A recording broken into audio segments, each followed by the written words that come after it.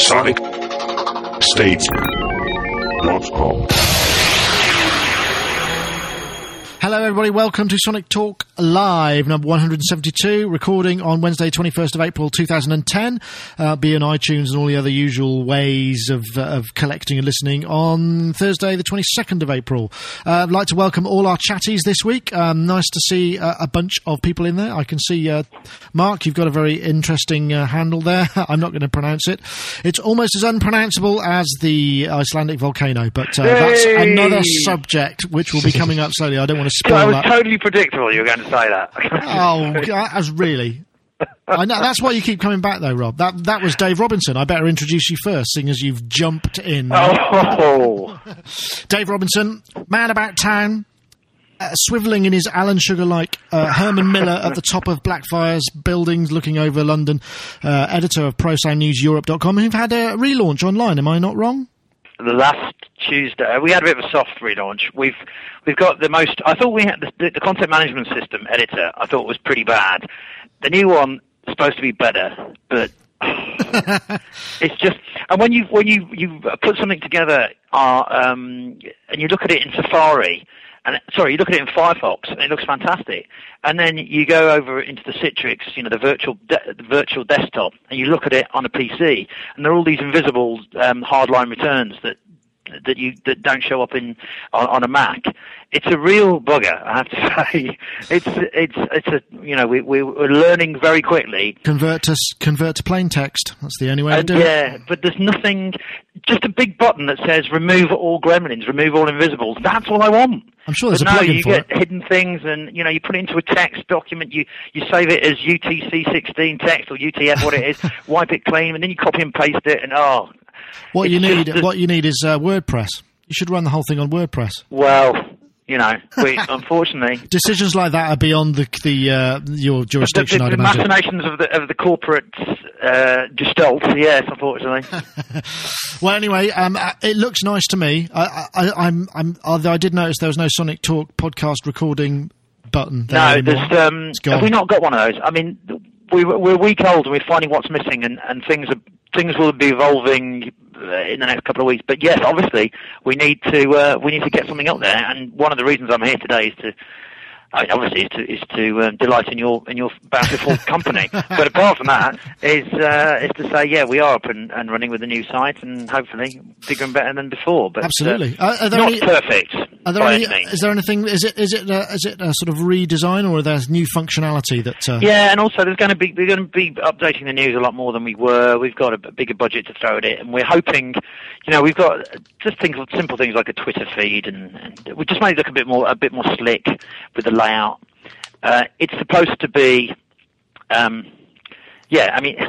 like to think there'd be more value added like video and all that kind of stuff, but we don't have the dedicated teams that you guys do. But it's something that we're looking into.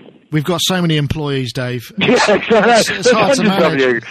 Shows all over. I'm not sure which video team to deploy next, frankly. The one that's not in Afghanistan.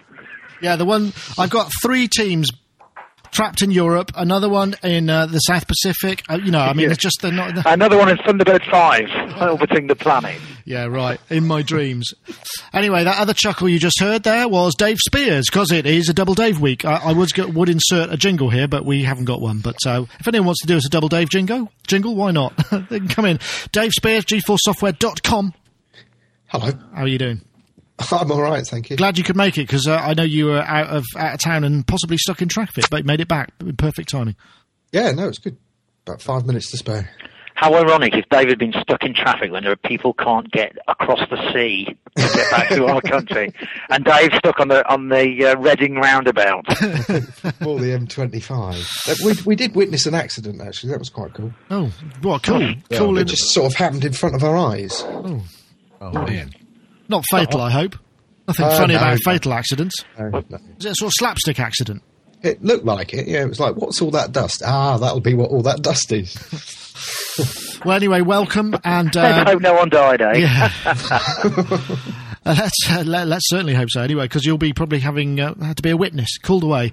Anyway, Dave, nice to have you, and let's move straight over to the other side of the pond and say hi to Rich Hilton, who hasn't gone to Japan yet with Chic, but I'm sure next week you will be, assuming you can fly. That is, I guess you can. Yeah. The plan is tomorrow I will be. Oh, wow. Yeah. So this is the last day at home right now. Well, we're very pleased that you could join us, and you're not spending the time, are you one of these meticulous packers who has to have everything sort of just so, and, or can you just throw it all in a bag and kind of pretty much what you're doing easily? No, I'm kind of, how do you say, ritualistic about my approach to these things.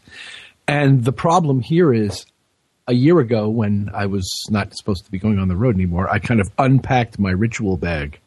So I have to sort of reassemble. Oh, it's been dispersed. Back into, what we like to refer to as the general population. And so now it needs to reassemble into a suitable bag. I'll be fine. So I am specific, though. I have to be. Have you got a special travel pillow? I don't. No, not to that level. Okay.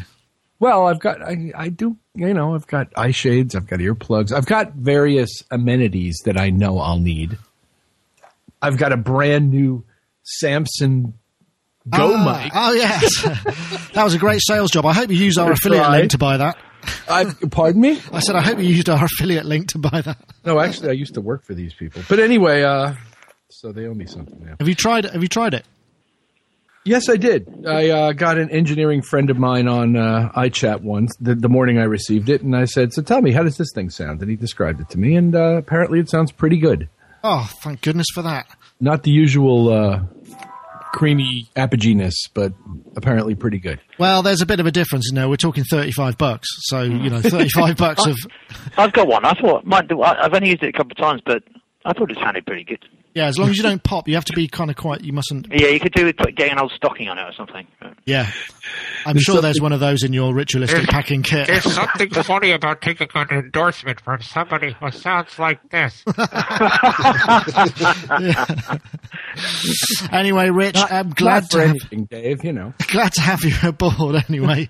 And finally, of course, Mark Tinley from Cambridgeshire, sound artist and... general man about town creative thinker. How's it going, mate? I'm all right, but I'm not here. Oh, aren't you?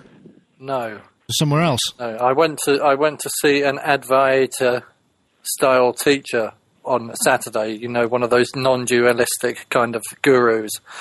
And he taught me that I wasn't here, and now I'm not anymore. I've gone. Right, okay. There is no further mark. There's no self.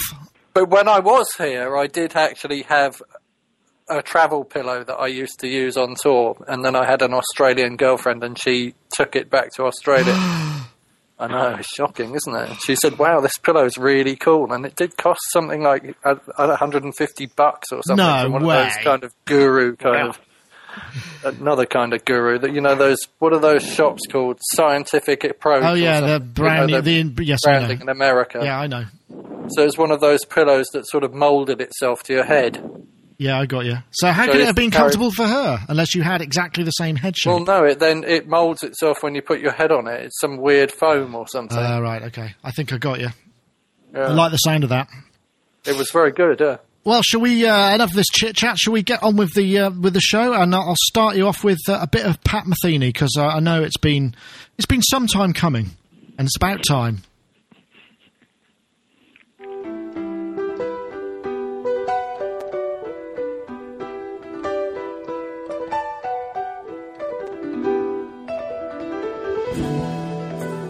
I didn't know quite what to expect when I started this whole thing, especially making a record with it. The result is absolutely nothing like I ever would have imagined.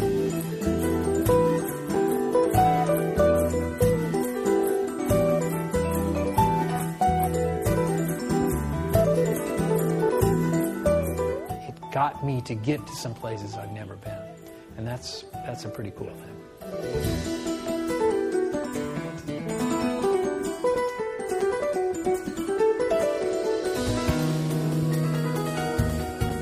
always been fascinated with the idea of music and the way it ultimately comes to exist. I won't go on too much about that, but that's the electronic press kit from Pat Metheny's Orchestrion, which is currently touring, I believe, in various parts of the world up until June. I think we've just missed the US leg, but June, July is Asia and Europe and the world. And I know, Rich, you've spoken about this before, but it's essentially it's a mechanical instrument. It's a giant mechanical instrument. He's always been interested in player pianos. His uncle used to have one, and he was totally fascinated by it.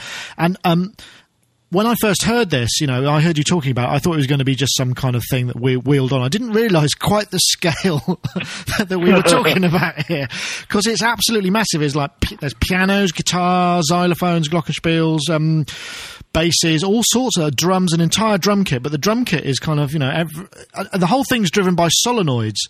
And when I was listening to it, Pat Metheny's not my cup of tea. I'll be straight up front about it. But listening to the stuff that this thing could make, it was really, you can tell it's real. It doesn't sound like it's MIDI. Do you know what I mean? There's an air and a space around it which really kind of makes it sound a specific way. And it's very, very interesting. And I don't know if everybody else got a chance to check the videos out and have a look. I know, Rich, you're probably familiar with this because you've mentioned it before.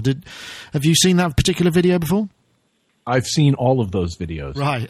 And purchased my tickets yesterday. Oh, did you? To go see this thing on the road. He took it on the road. I can't believe that. It's around immense. The world. And to describe it as an instrument is like to describe, I don't know, an airplane as a seat.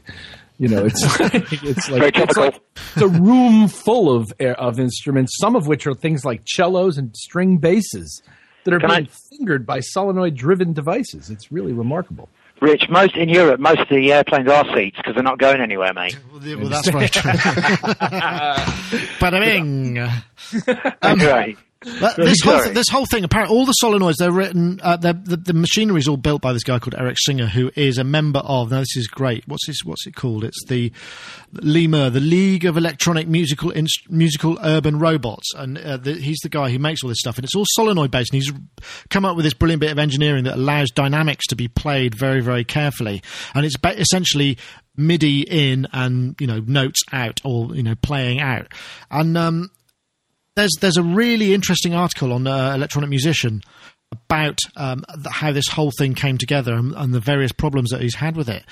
Because obviously there's quite a lot of latency going on because there's, he can play it guitar to MIDI. He's got a MIDI hex pickup, 13 pole pickup on his guitar. So he can play any of the instruments he wants from his guitar, including the drums and all sorts of things. So all of this stuff has actually been input in some way by Pat.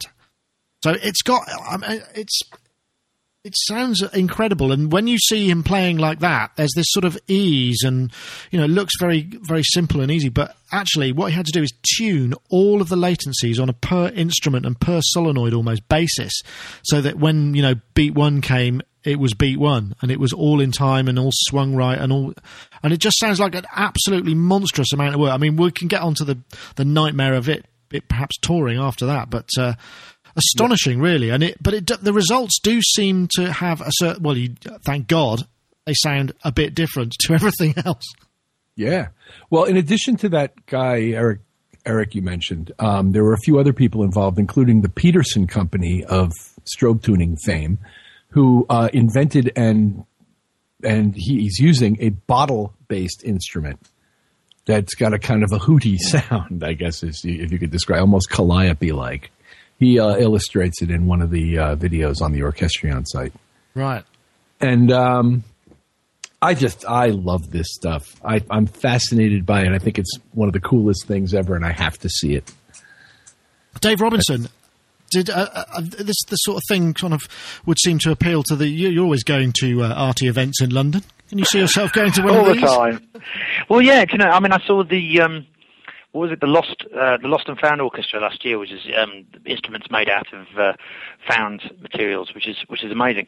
And actually, the day before I started at Future Music magazine in 1992, I stopped off at, I think, Northwich, somewhere not far from Bath. there's a museum of mechanical instruments somewhere in the Cotswolds. I don't know if you've ever been, but yeah, player pianos and all that kind of stuff. Fascinating stuff. Just a question though, to clarify. I mean, in the YouTube video, he's playing with himself, as it were, but presumably the pre-recorded MIDI tracks are coming off a laptop or something and triggering the instruments. Yeah, the drum kit and the piano. Is that what's happening? Yes, he uses live. He uses Sibelius, Motu DP. He uses, and also Ableton Live. Right. Depending on how he wants it. But apparently, there's quite a lot of information on the electronic musician piece. It's very interesting.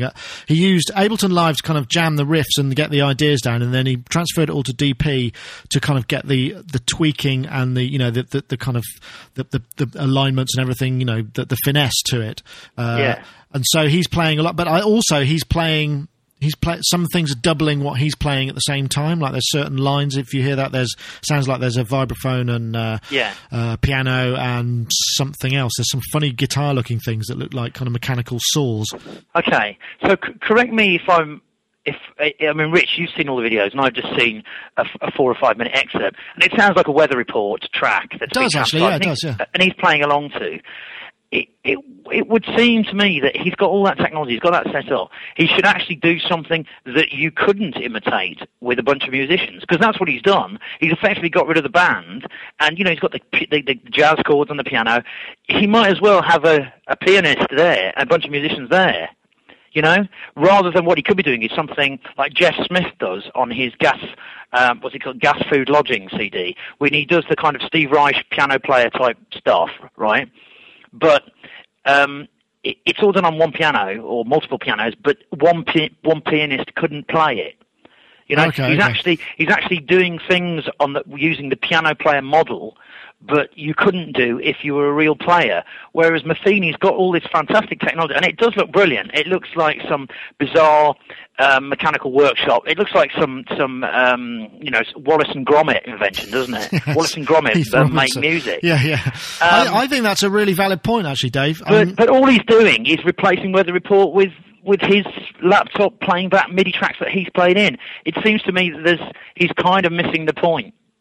But what I do know, I'm sure, Rich, you could correct me here. What I do know, I've got the only Pat Metheny I've got, apart from his amazing recording of Electric Counterpoint, which is, the definitive version of Reich's multi-layered guitar piece, which was sampled by the Orb and various other people, is an album that he did called Zero Tolerance for Silence. Have you ever heard that?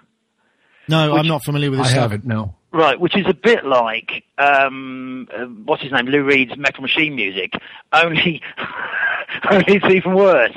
You really can't listen to it for more than about 4 seconds without having to... So you think you should be doing more stuff like that? Well, he's actually sort of pushing sonically and musically what he's doing, whereas here, technically what he's done is fantastic, but then he's kind of not really doing anything with it that's very... maybe I'm missing the point. But from what I saw, he's not doing things that you couldn't do or that he couldn't do with his band or with a group of, Zappa-style musicians. That's true. Dave Spears, did this kind of inflame any interest in you, or was it kind of... Pat Metheny is quite sort of soft jazz, isn't it? I think Dave's got a point there. Dave Spears? He's an amazing player, he really is. I was a big fan actually in the 80s, and then it all got a bit smooth jazz, and I kind of went off it. But some of the earlier albums off Ramp and stuff like that are really interesting, and he's always been a tech head. But I love the idea of this. I'm quite intrigued with this solenoid-based stuff. I can't really talk very much about it, but we've just bought a solenoid-based instrument. So I'm kind of intrigued. It would be really interesting, because do you remember we did a piece some time ago in one of the I forget which podcast it was, but there was the piano as a kind of frequency FFT thing where it would synthesize speech. Do you remember that? And it seems like he could be using things a bit like... No, actually, so the piano was played, very polyphonically, so you'd have the note, the keyboard represented the frequency spectrum, so you could talk into it, and the piano actually spoke by the frequency play. And you just think maybe there's a bit more. He could be doing some more interesting things with that, which you just would be impossible to play. I don't know. What do you think, Mark? Do you think he has a duty of care to push the boundaries even further? I'm not sure. I think he's pretty cool with what he's doing. Actually, I did want to sort of jump in and defend him against what Dave Robinson was saying, but then I realised that what Dave Robinson was saying was made sense, and that I'd misunderstood what he was saying. So yeah, I think he could. I'm always right, Mark. Of course. What I thought Dave Robinson was saying was, well, why bother to have all of this mechanics doing it when you could have the band? And then what I'd got from it watching the video was that Pat Metheny was sort of saying it's really interesting to improvise in a space where you're improvising solely with yourself, but everything's kind of playing on real instruments, because then you kind of find that you're a fingerprint. I think he said he was a fingerprint match for the music, and then he could like lean into it and lean out of it. And I thought that was, it's kind of cool that he's doing that. Maybe he'll do that next. Who knows? I mean, I'd love to get my hands on that and just, throw some MIDI programming. Well, I mean, I'm guessing also, if you go to all that trouble, you want to make more than one album, don't you? Really? I mean, I wonder if you would even kind of allow other people to use it in the same way that people have very expensive and unique instruments. Allow other people to play it just to get the experience. I don't know. Does that make any sense? Well, maybe. I mean, what he was saying was that the instruments that he's got in his particular orchestra are chosen to complement his musical taste. Yeah. So if I was to create it with solenoids, I'd probably have spoons hitting petrol tanks and things like that instead. So maybe it might have a different result. I mean, solenoids reminds me of when sampling first came out. I wanted to get my hands on sampling technology, and my brother Adam had a Casio SK1, and it had this one-step key play thing, and you could put like a little sequence in, and then you could step through it by pressing a button. And I hot-wired it with a solenoid to press the button for me, and then triggered it off a 909 rim shot. And that had all sorts of weird kind of delays going on, from like a control velocity, opening a solenoid and basically doing the button press to do the sequencing. Oh, I see. I can't envisage really I guess he must be controlling it using the Mark of. Did you say he's using Digital Performer or Mark of the Unicorn? Digital Performer. Is he using Mark of the Unicorn audio interfaces to get that control voltage stuff? No. The actual each instrument has MIDI as an input. So how is he triggering this? I mean, I can't. There must be a huge latency between the triggering. Well, he said in the article it's somewhere between 25 and 250, depending on the instrument and how that works. Minutes. Yeah, minutes. No, you get some pretty freeform jazz out of that, wouldn't you? So how would you? Have we started yet? Talk about phoning it in. That must be weird. I mean, he must feel odd when he's playing this, because when I play an instrument with latency, I kind of find myself falling into a playing ahead kind of vibe, and then you start to. It feels weird. It actually makes me feel weird when I'm playing ahead. It doesn't. It makes me feel weird when I'm playing in time. Actually, I think I'm playing ahead, and I know I'm playing ahead. It feels kind of like off. But I think what he was saying is that now it's all been put into the sequences. It's been time aligned so that the latency is built into the tracks. They've all got the delays sorted so that when the first beat comes in, they're all bang on, because. Otherwise, right, sure, but if he was playing something, but if he must. I guess he doesn't play the thing that. I guess from his guitar, he doesn't play the thing that's got 250 milliseconds delay. I'm guessing. We're going to find out. Yeah, I guess you'll see. He's playing it on stage, from the guitar, and apparently creating pieces in real time. Yeah, apparently he's using Ableton to create patterns and build stuff up. And one thing that was very interesting, I'd like to mention. That to me, that sounds fascinating, and actually in the execution, in the same way as you can see people using a couple of line 6 pedals and a digital delay, building stuff up is fascinating. And I think the actual performance and watching performance is probably a lot better than listening to an hour of it on a CD. Right. Okay, one thing I wanted to also mention, he said while he was making the instruments, the guy who would create the instruments would sort of supply it, but it would have a load of really crappy drums in it. So he'd say, right, well, I want to use like a drum workshop, or what does he say, Jack Doherty? I can't remember what the name is. Jack DeJohnette. Jack DeJohnette. So he put his drums in there, so they all sound, so sometimes the instruments that were being used to play were of insufficient quality to sound nice. So that was another part of it. So you get the triggering, but then you'd also get replacing, making sure the instrument selection was right. So they do all sound lovely. But yeah, great fun. If I may speak to something just briefly, please. Sure. And I like Dave's points, and I understand where he's coming from, but I think there's a couple of things to understand about Pat Metheny. First of all, we can't expect him not to sound like Pat Metheny. That's the way the guy writes. Yeah. I once worked next door to him for an entire album and stood outside listening to him work, and he has a very, very distinctive writing style that, to me, I can understand the comparison to Weather Report, but doesn't sound like Weather Report to me. But not to defend his writing so much as to just make the point that he's going to sound like Pat Metheny no matter what he does. And that's, for better or for worse, that's who he is. And what he does, the whole rest of his life is about taking bands full of amazing players on the road. Right. Yeah. Right. So, yeah. This is a diversion for him, and he actually acknowledges it as such in the interviews. I'm not here to defend Pat. I don't know him that well. I've met him. Nice man. I think he's one of the world's greatest living improvisers, period. I think he's just a magnificent player. And, yeah, the music's got a certain lightness to it that most of what I listen to doesn't have, and but I just find the project compelling. But I think Dave's points are extremely well made and not without validity. It's just worthy of understanding the context for this. That's the whole rest. I suppose that's what I mean. Maybe in subsequent albums, he might find a way to explore that a little bit deeper, a bit more kind of. So it becomes. He actually says when he's done with this, he's pretty much done with this. Like he just did it to do it. Yeah. It wasn't like the beginning of some, massive space program or something for him. I think this was just sort of a, one huge room full of gear. What can I make happen with it? Hey, that's pretty cool. Let's record some. All right, let's take it on the road. Wow. Taking it on the road. So what's he going to do with it? Has he said?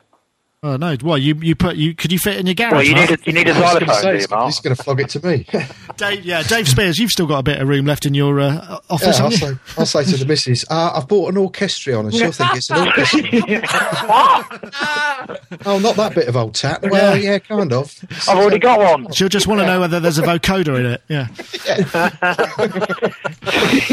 The other thing, actually, Rich, is that I'd rather stab knives in my face than listen to a Weather Report album, frankly. But I agree, actually. Just send them all to me. I love Weather Report. Yeah. But everything that he's using that I could see, the xylophones, the glockenspiel, the metallophones, all that kind of stuff, very fixed frequencies, C3 equals 48, MIDI note, whatever. And the jazz style lends itself to blues notes and bent notes. And take a look at the string bass. They have at least a string bass, if not a cello. Right. With no frets. They have, right, okay, just check, because I didn't see that. So I would say, the way that somebody like him would naturally play, you'd think there'd be bent notes, there'd be half tones, microtones, and your xylophone's not going to pick that up. No, but you'd have to do slurs and stuff, wouldn't you? I mean, I suppose that kind of thing. Well, I guess, but it's you kind of lose the whole point of the percussive nature of I don't know. But it would seem an odd choice to play in a style that lends itself. Anyway, it's just another point, really. The reason why it seems to be not what you'd expect from him, but then again, that's what you'd expect, the unexpected. So at this point, it'd be nice to say hello and welcome and thank you to our show sponsors, of course, Yamaha.co.uk, who are our long-term sponsors of the show. They'd like to bring your attention to their monthly podcast, which is a download podcast. In fact, the current episode has an interview with Toshi Kunimoto, who's the brains behind the Yamaha spectral component modelling, which is deployed on the new CP1 stage piano. Peter Peck interviews him, and he's also the genius behind Yamaha VL1 synth and VCM effects and used on their digital mixers.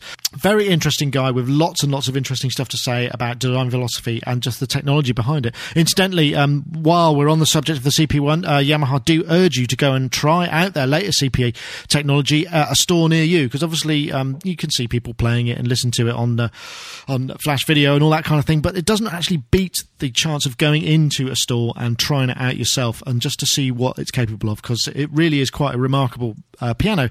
And while we're at it, they also want to bring your attention to YamahaDownload.com. There's all sorts of information on the latest product and software releases. You can get the latest drivers. There's also details on the new Unique Beats show in Edinburgh on the 24th of April, and you can check out also the TenorianUSA.com website, and information on Rihanna's keyboard player, Hannah Versanth, and a bunch more. So please do go check out the Yamaha podcast download, and also the newsletter and website. And the best way to get to that is sonicstate.com/Yamaha, because if you go through that little porthole, it'll just tell them where you came from. So we do thank Yamaha very much for their continued sponsor of the show, and please do check the podcast out. It's great fun. We can't avoid volcanic cancellation, I think, perhaps this week, because, as you know, unless you've been, I don't know, living under a volcano, perhaps, or something else, you can't fail to notice that there seems to be European airspace is kind of closed because of the ash that's in the air that's coming out of this volcano. And I can't pronounce it, but I did find somebody who can. I'm just going to play it quickly. This is what it sounds like in Icelandic. It sounds a bit indistinct, I must admit. It's going, yeah. Eyjafjallajökull, something like that, I think. So, yes, this is spewing out millions and billions and trillions of tons of ash that causes all sorts of nonsense with jet airplanes. And there's been cancelled events, all sorts of stuff. Coachella, which is a big Californian festival. Gary Newman couldn't get there, amongst other people. And also there's the Ivor Novello nominations yesterday in London, and only a few people could get to that. So, you know, there's quite a lot of stuff that's been cancelled. James Bernard Propellerhead's masterclasses, which were due in the UK, are also been cancelled because he couldn't be guaranteed a flight. Although I think they've opened up UK airspace today a lot more, and there's some more stuff coming. But more importantly, there's a bloke in the USA who's coming back with our iPad, and I really want him to... He was supposed to be here on Monday, so that's the most important. I don't care about the rest of it, as long as we get our iPad so we can start doing reviews. But it led me to more of a kind of general discussion on the kind of most creative or the most outlandish cancelled gigs, and for reasons best and worst that perhaps might happen. Dave Spears, I suspect you might have one or two anecdotes on the subject, or at least be privy to a couple of stories that might fit the bill. Cancelled gigs? Yeah, for the worst and best, you know, the most unlikely reasons. Obviously, you know, death and severe injury and illness is not part of it, unless it happens to be funny. Yeah, in case I just have an accident in front of you. No, I don't. I don't know of any. Oh, well, but that also raises another point, which is, you know, that people will go to extraordinary lengths to make sure the show goes on. I know, Rich, how about yourself? I know you've been... I actually know some related to this very occurrence. Ah. My friend Kurt Ram, who plays trumpet in Chic, has been stranded in Amsterdam for the last few days. And we're all hoping that he's here now, because we have to leave tomorrow. And work visas being what they are in Japan, it all gets very complicated if he gets stuck. The guy who we would have as his sub is only here because his gig with Blood, Sweat, and Tears has been canceled all week in Europe because they haven't been able to get there. Oh, man. There's a lot, and there are much more compelling and saddening stories than that to be told, I'm sure, about this transportation nightmare that these people have been in. But just goes to show you how fragile it all is, doesn't it? Yeah, well, totally. I mean, I can't imagine what the Depping matrix is like all across the world at the moment. It must be a kind of an absolute nightmare. Mark Tinley, you've been on the road a lot. Any amusing gig cancellations? I mean, I've been in the middle of a show which got stopped because the singer lost his voice. That was quite interesting. And then we had to cancel a run of several shows for about 2 weeks, I think. And then I don't know if anybody remembers this, but when you go away from the UK for a while, you can do like this kind of not being in the UK tax system thing. So I had to stay outside the UK for a certain number of days to make that happen. And as I remember, and this has got nothing to do with the band, actually. It's got everything to do with me getting married. But as I remember it, I rang the keyboard player of the band up and said, look, I want to go to St. Lucia with this girl for a week. Is that okay? Just ring me. This is the number I'll be at in St. Lucia. and I can meet you back in New York. And he said, oh, I don't know. Well, if the singer gets his voice back, you really need to be much more on hand than in St. Lucia. So I went, oh, okay then. So then I got on a train and went to Scotland to see another ex-girlfriend who I then married. Anyone will do. I just fancy getting married. I've only got a week. There you go. Yeah, it was a bit. Oh, God. I saw about that. I'm sure it wasn't like that at all, Mark. I'm sure it was very romantic and everything. But yes, it was very romantic and everything. But had I gone to St. Lucia with the other girl, I wouldn't have married the other one. If you see what it could have so been. That's a kind of marriage cancellation. I once did a gig with a theatre company, and there were two people in the company who weren't getting on. There was, as you get these kind of things going on, and I was just laying cables in the main hall under gaffer tape, waiting for getting the show ready, putting all the lighting stuff out, because I was just helping a mate out who was the stage manager and the front of house and lights, and the actress in question came storming onto the stage. And did this sort of massive, very theatrical kind of rant with a sort of arm. It was like some kind of farce, and stormed off and left the building, like literally, while we were still setting the show up. And then we all sort of looked at each other to think, was this real or not? Because it was so funny and everybody was just sort of slack-jawed and open-mouthed. And it was. They basically said they had to pretend that she'd broken her leg and the show couldn't go on, and they cancelled the show. And it was all because of this bad, this business between two people in the troupe. But it was hilarious. I mean, in a way, obviously not for the people who bought their tickets, but it was such a kind of ridiculously farcical, and almost it was like a sketch almost. And that's the only thing I can think of in terms of cancellation. I played a gig once that got cancelled halfway through. That was interesting. Well, halfway through? It was good. No audience? No one really... Well, there was a big... There was actually... The audience was too big, really. The big audience, and it was a time when DJs were becoming prevalent, and we went on as kind of, I don't know, a 14-piece soul band or something. Started playing, and some bloke got up on the stage and grabbed the microphone off the singer and started chanting, "Band of shit, put sock in it." No, my God. Until the entire audience joined in, which was quite hilarious, and we scuffed off stage. And what was really interesting was that the record that the DJ started up was Tom's Diner. Hey. And the place went wild. And they started... Oh, dear. Oh, actually, we cancelled a gig once because there were some bikers who showed up, and it was a Battle of the Bands competition at a local club. And these bikers showed up and started throwing beer barrels through the window. Oh my gosh. We were terrified, because there was nobody there apart from the sound engineer and a couple of pale-looking judges. And there was a ska band and a band that were sort of loads of skinheads, and it was really terrifying because we had to barricade the doors and phone the police because we just didn't know what to do. It's time to break out that ska version of Sweet Home Alabama. Yeah. Wow. That's what you do. But anyway, I think the channels are opening now, and hopefully there'll be no more volcanic cancellation, although there is an enormous backlog of people. I mean, there were people who have... I went to my daughter went to one of her classmates' parties on Sunday, and there was one of the kids couldn't make it because they're stuck in, I don't know, somewhere in... else on holiday, and they're not going to be able to get a flight back till the 5th of May. It's just kind of, whoa, that's pretty serious stuff. I mean, Paradise can get a bit wearing after a while, particularly if it's very costly, because a lot of people have been putting prices up for that sort of thing. But what can you say? What can you do? But hopefully it's all going to be fine, and we'll get our iPad. That's all that matters. Do we want to do paywall and then digital musicians, or do we want to do guitar amp with a computer built in? Does anyone feel strongly about either of those? I guess the last two subjects are probably kind of bigger, aren't they, and will require a bit more time, so maybe we should jump straight onto those. Does everybody concur? I'm easy. Easy. Do I detect a less than enthusiastic note? No.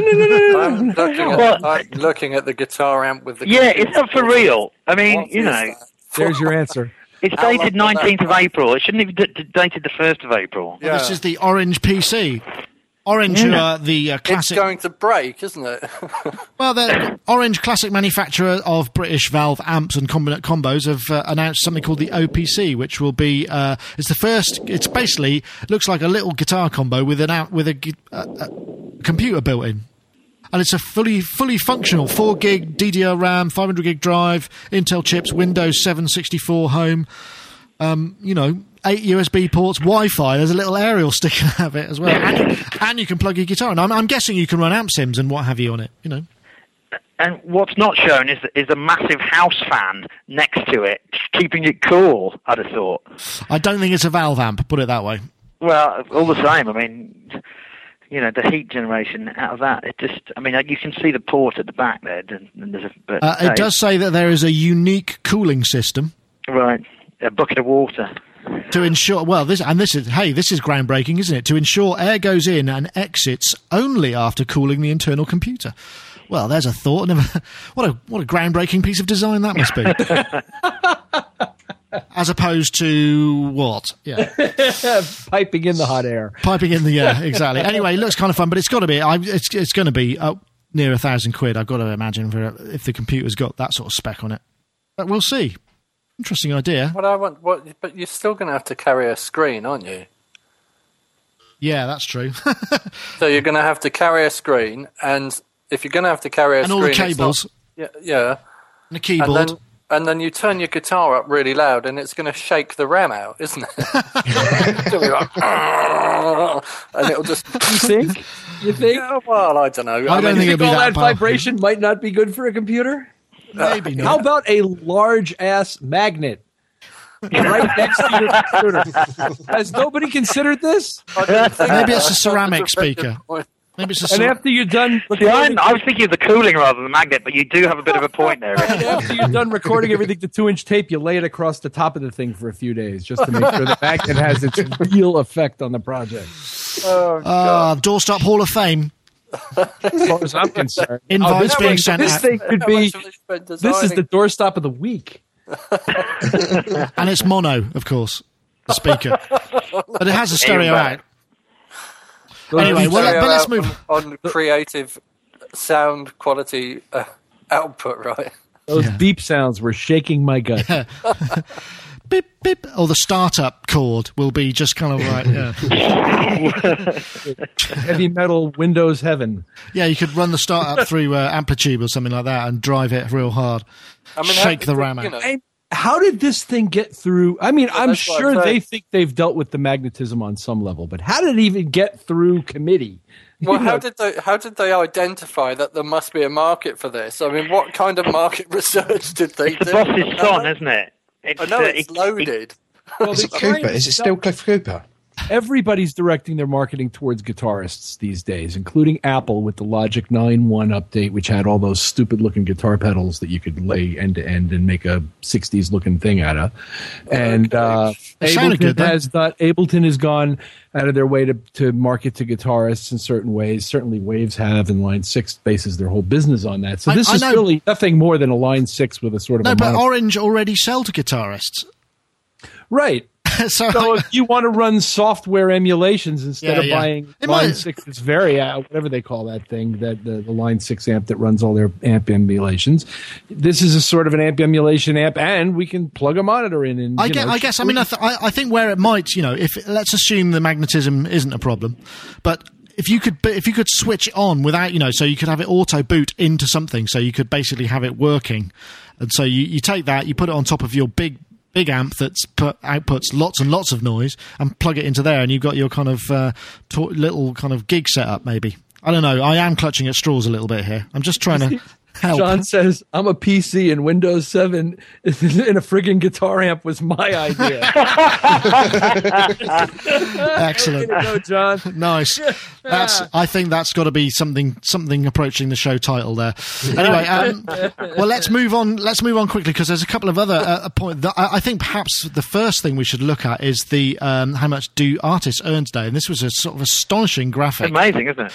This is from informationisbeautiful.com, and it's to do with basically there's a chart here, and there is an accompanying spreadsheet, so you can see where he got all his figures from.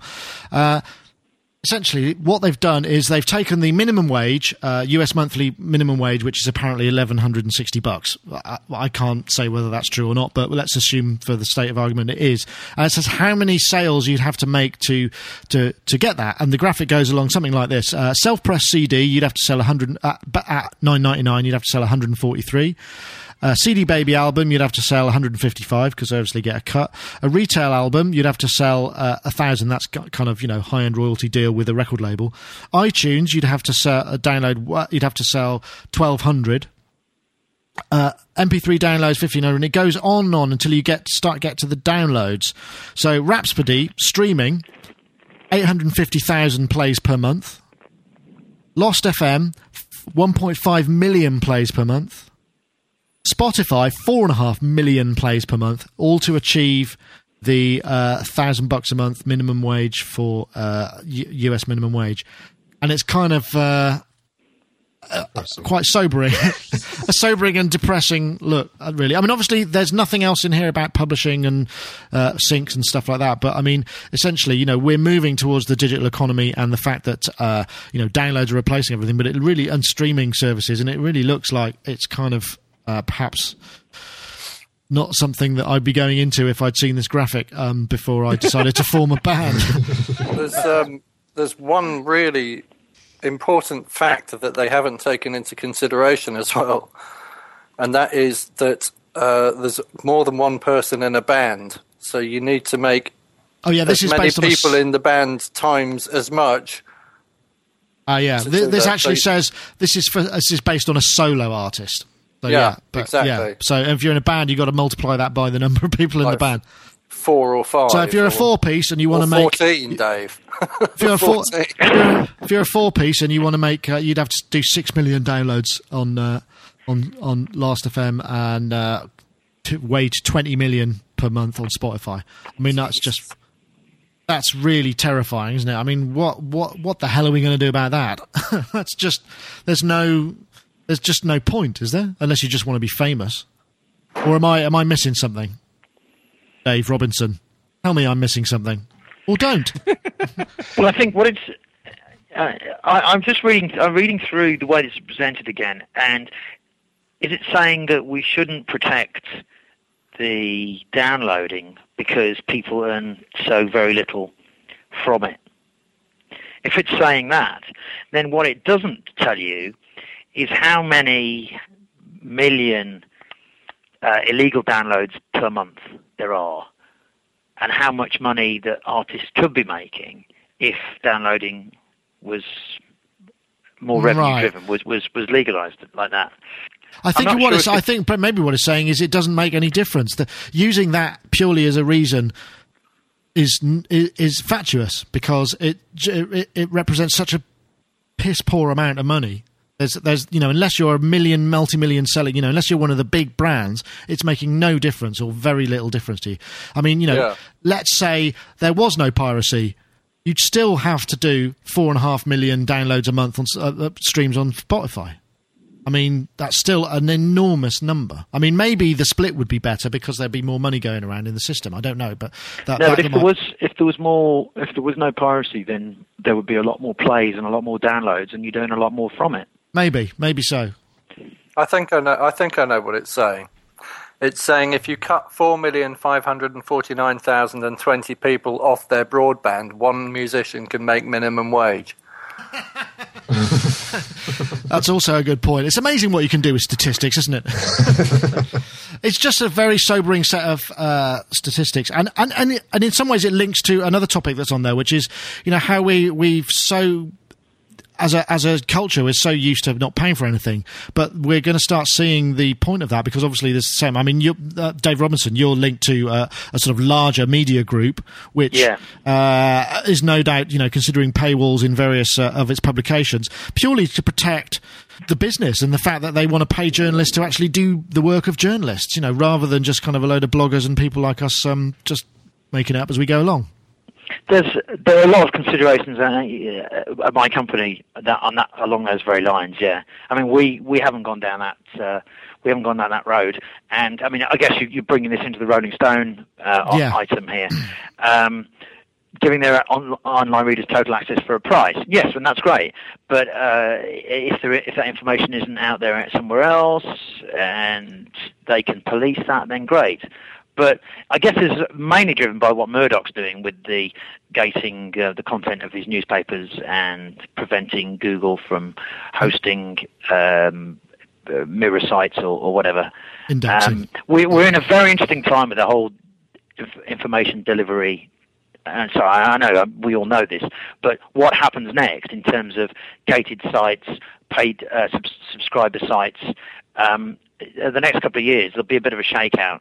And either it'll work or it won't work at all, and the whole thing will come tumbling down. Personally, I don't think it's going to work unless you're not for information like the news, not for reporting. It's that kind of model is really only going to work for specialist information, or in the same way as you'd pay £300 for a report about a specific subject because you really wanted that report. That information has been researched and surveyed and put together, analysed by a specific team, not just for some reporter reporting on some event that other people, the BBC or whoever, will report on as well. How these revenue models are going to work is going to be very interesting. Well, and in the same way as the people are paying for music, but such a big factor times that number are not paying for music. I know, Dave. I mean, obviously, Dave Spears. I mean, you're tied up with the whole digital rights things purely because you can deliver digital download versions of your software, and you presumably buy stuff on iTunes, and you kind of immersed in this whole kind of digital world. I mean, what do you think? I mean, is there? I'm personally sort of slightly kind of pleased that Murdoch is trying to make a stand so that there is a normality to charging for content. So somewhere down the line, it's not going to be seen as a total joke to be able to kind of charge people in some way for what you do if it's a quality service. Yeah, no, I agree. I mean, like Dave, I think it's going to be difficult in terms of news, but the more specialist stuff, yeah. It is a really interesting thing, and I think Dave's entirely right. We're going to see it kind of mature over the next couple of years, and something will out. It's quite interesting. We were approached fairly recently by somebody who suggested that we get together with a load of industry people and launch a class action against Google, because if you put in a search for one of our instruments, our site will probably come up next to a torrent site. So there are all those kind of factors involved. Well, I mean, there's a very interesting book, The Cult of the Amateur, which revolves around, and I think it's very journalist-focused, but it revolves around people. So what was that, Dave? For their work. The Cult of the Amateur. Right. And it's quite an interesting book. I don't agree with all of it, but some of it's very interesting. And it's really revolving around journalists being paid. There's a big thing at the minute, isn't there, with one of the mags saying that you, as a journalist, you would sign away your rights indefinitely. Oh, yeah, the whole debate with NME and the titles, the EMAP, or the Bauer titles, I should say. Yeah, and it's kind of interesting concept. I like paying people to do work. I think that's the weird thing. And every time, I have to deal with kind of piracy, it's like, well, actually what you're doing is taking away revenue that we can use to pay somebody else to do another job, which would actually be quite cool. So I like that. In fact, I had this discussion with Chris the other day, is that, somebody said to me that I should be doing the music for Ricky Gervais's film. And I said, yeah, that would be amazing, wouldn't it? I could pull in all these people. And then somebody stopped me and said, that's probably the difference between you and somebody who's brilliant, in that they would do it themselves, whereas you immediately go, I could use this person and this person and this person. And I think it's a reasonable point. I like using other people. And I think that makes you more brilliant, personally. But surround yourself with brilliant people. It's called exactly. Management skills, isn't it? Yeah. Like, take Henry Ford, for example. Henry Ford invented the Ford Model T.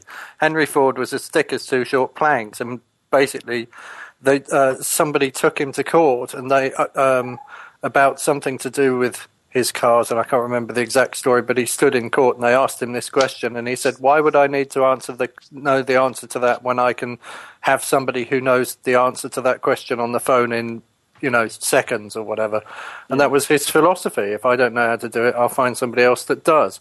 Expertise is as much about recognizing others' expertise and utilizing it in a meaningful way. That's what I'm trying to say. And it has a value. Yes, absolutely.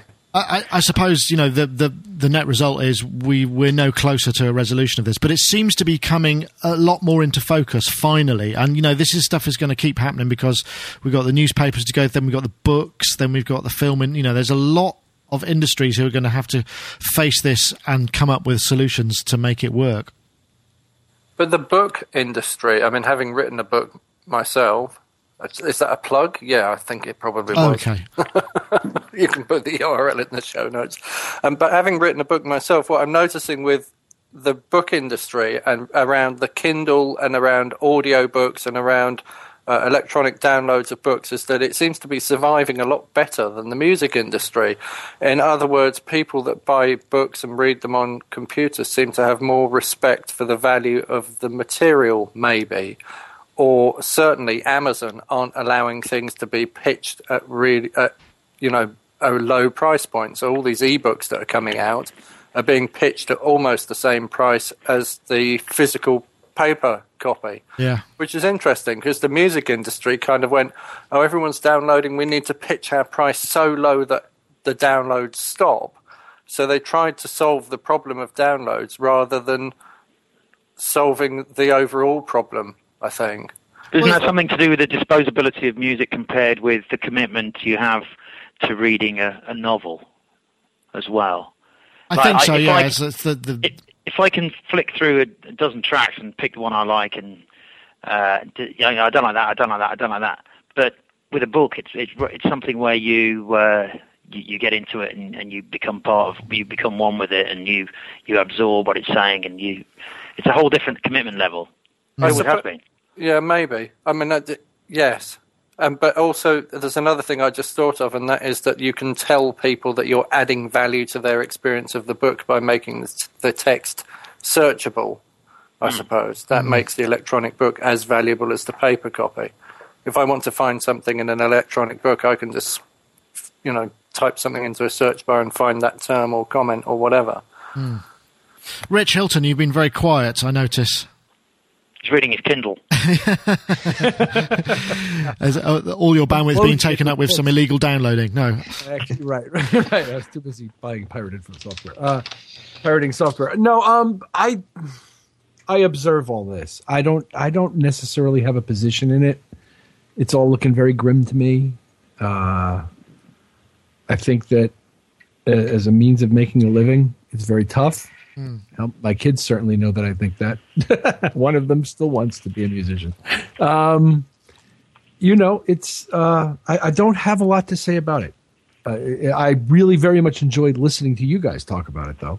Well, that's why you didn't hear a peep out.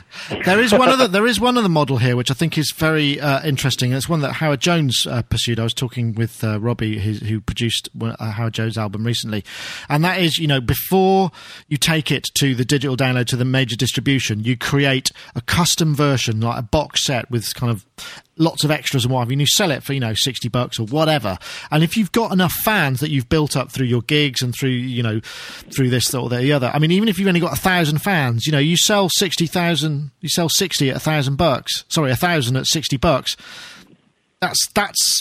That's kind of starting to get pretty interesting. And, there are a lot of people who probably only got 1,000 or 2,000 fans or a few hundred fans, but if they can sell enough product to them, people who are interested, then you can make a decent amount of money. It seems to me that there's an awful lot of money being skimmed somewhere in the system with this digital system, and I don't know where it's going, but, these download prices are just kind of ludicrous. Maybe How do you build up your fan base if you don't have a fan base, though? Well, you have to you have to start. You actually have to physically interact with people. You do it in clever ways. You make viral videos, you make stuff that's cool, you give certain stuff away to build things up. You have to do that. It's kind of promotion. It's what bands have traditionally done. Essentially in the old days when, you or I or Dave or whatever would have to go on these promo tours around Europe, it cost thousands and thousands and thousands of pounds and hours and hours and hours of time. But you're doing it as an investment to build up and to let people know about your stuff and to do something special so that they go, oh, I want to buy something from them. You have to do that kind of stuff as well. So, you can't just expect to make a record and put it online and then, make the minimum wage. You have to figure out a way of getting people into you. suppose. Like Tara Bush is doing. Yeah. Like Tara Bush, and like, you know, the brilliant Imogen Heap. You know, I mean, she I've only got has. to tell you. Can I tell you a Tara Bush story? Oh, please, yeah. I was listening to her album in London, and I was kind of walking along, and I was thinking, this is just so kind of, it has a sort of a 60s Small Faces vibe to it in places. And I was thinking, this is so cool, this album. And it was a really sunny day. And I noticed this tree, and I stood and stared at this tree for ages. And then I kind of noticed some people kind of looking at me a bit odd and thought I'd better stop doing that. And then I'm kind of walking up the road, and I can't remember the name of the track, but this track came on and it had this real kind of 60s bounce to it. So I sort of thought, wow, it must have been, you know, I could imagine having been in the 60s as one of the Small Faces or being around at that time, and kind of fell into that kind of vibe and started doing this kind of really cool 70s kind of walk. And this woman walking the other way kind of smiled at me, and I smiled back, and I thought, wow, that was really odd. I don't normally smile at people, right? And the next woman that was walking towards me was like going out of her way to catch my eye, and then it all got a bit scary, and I thought I'd better stop doing this. It's the power of music. Yeah, there's a vibe in her music that's just kind of, you know, I don't know. It translates itself into it's pure cool. pure sex through Yeah, you. yeah, buy Tara's album. It's And women will fall at your feet. It's strange that you're listening to Tara Bush and you're looking at a tree. Yeah. If you're listening to Imogen Heap, you'd be looking at a large pile of stones, perhaps. Yeah, maybe so. That sort of brings us to a rambling close to a proceeding. So thank you very much to everybody. It's been a lot of fun, as usual. Rich, I know you're going to be in Japan next week, but we may or may not be able to have a live hookup. I certainly hope so, and hope all your travelling and stuff goes well. Thank you very much. I expect I will be able to do it. And today I will be going to the Apple Store. Ooh, what for? What for? I have the dreaded laptop bulging battery syndrome. Oh, man. It's not to the point where I can't use the mouse button yet, but I could feel it tightening up, and I turned it over and pulled the battery, and indeed, yeah, it's growing. Get a replacement much like I am, actually. So. It's directly linked. It's empathetic hardware syndrome. So if I stop eating, then the battery will return to a normal size. I've heard there's a theory that can happen. Yeah, well, I'd rather go to the Apple Store yeah. and for free. Pick up some donuts on the way. Hey! Woo! Well, Rich, have a great trip. myspace.com/Hiltonius, and you can find him on Facebook and all those kind of things. So have a good trip, and we look forward to speaking to you next time. Thank you. It's always a pleasure. And we'll say goodbye to Dave Robinson. I imagine you're probably getting to the people knocking on the door, get out of my room. I've seen some shapes outside the room. Yeah. Well, thanks for hanging in there. Thanks for hanging in there. Thanks. I think that's the second, possibly the third time. It's I'm getting better. Anyway, thanks very much. Cheers, Dave Robinson, ProSoundNewsEurope.com. Check it out. New look, subscribe, buy stuff. Thanks. Bye. Bye. And also, we'll say goodbye to Dave Spears, GeForceSoftware.com. Thanks for joining us as well this week.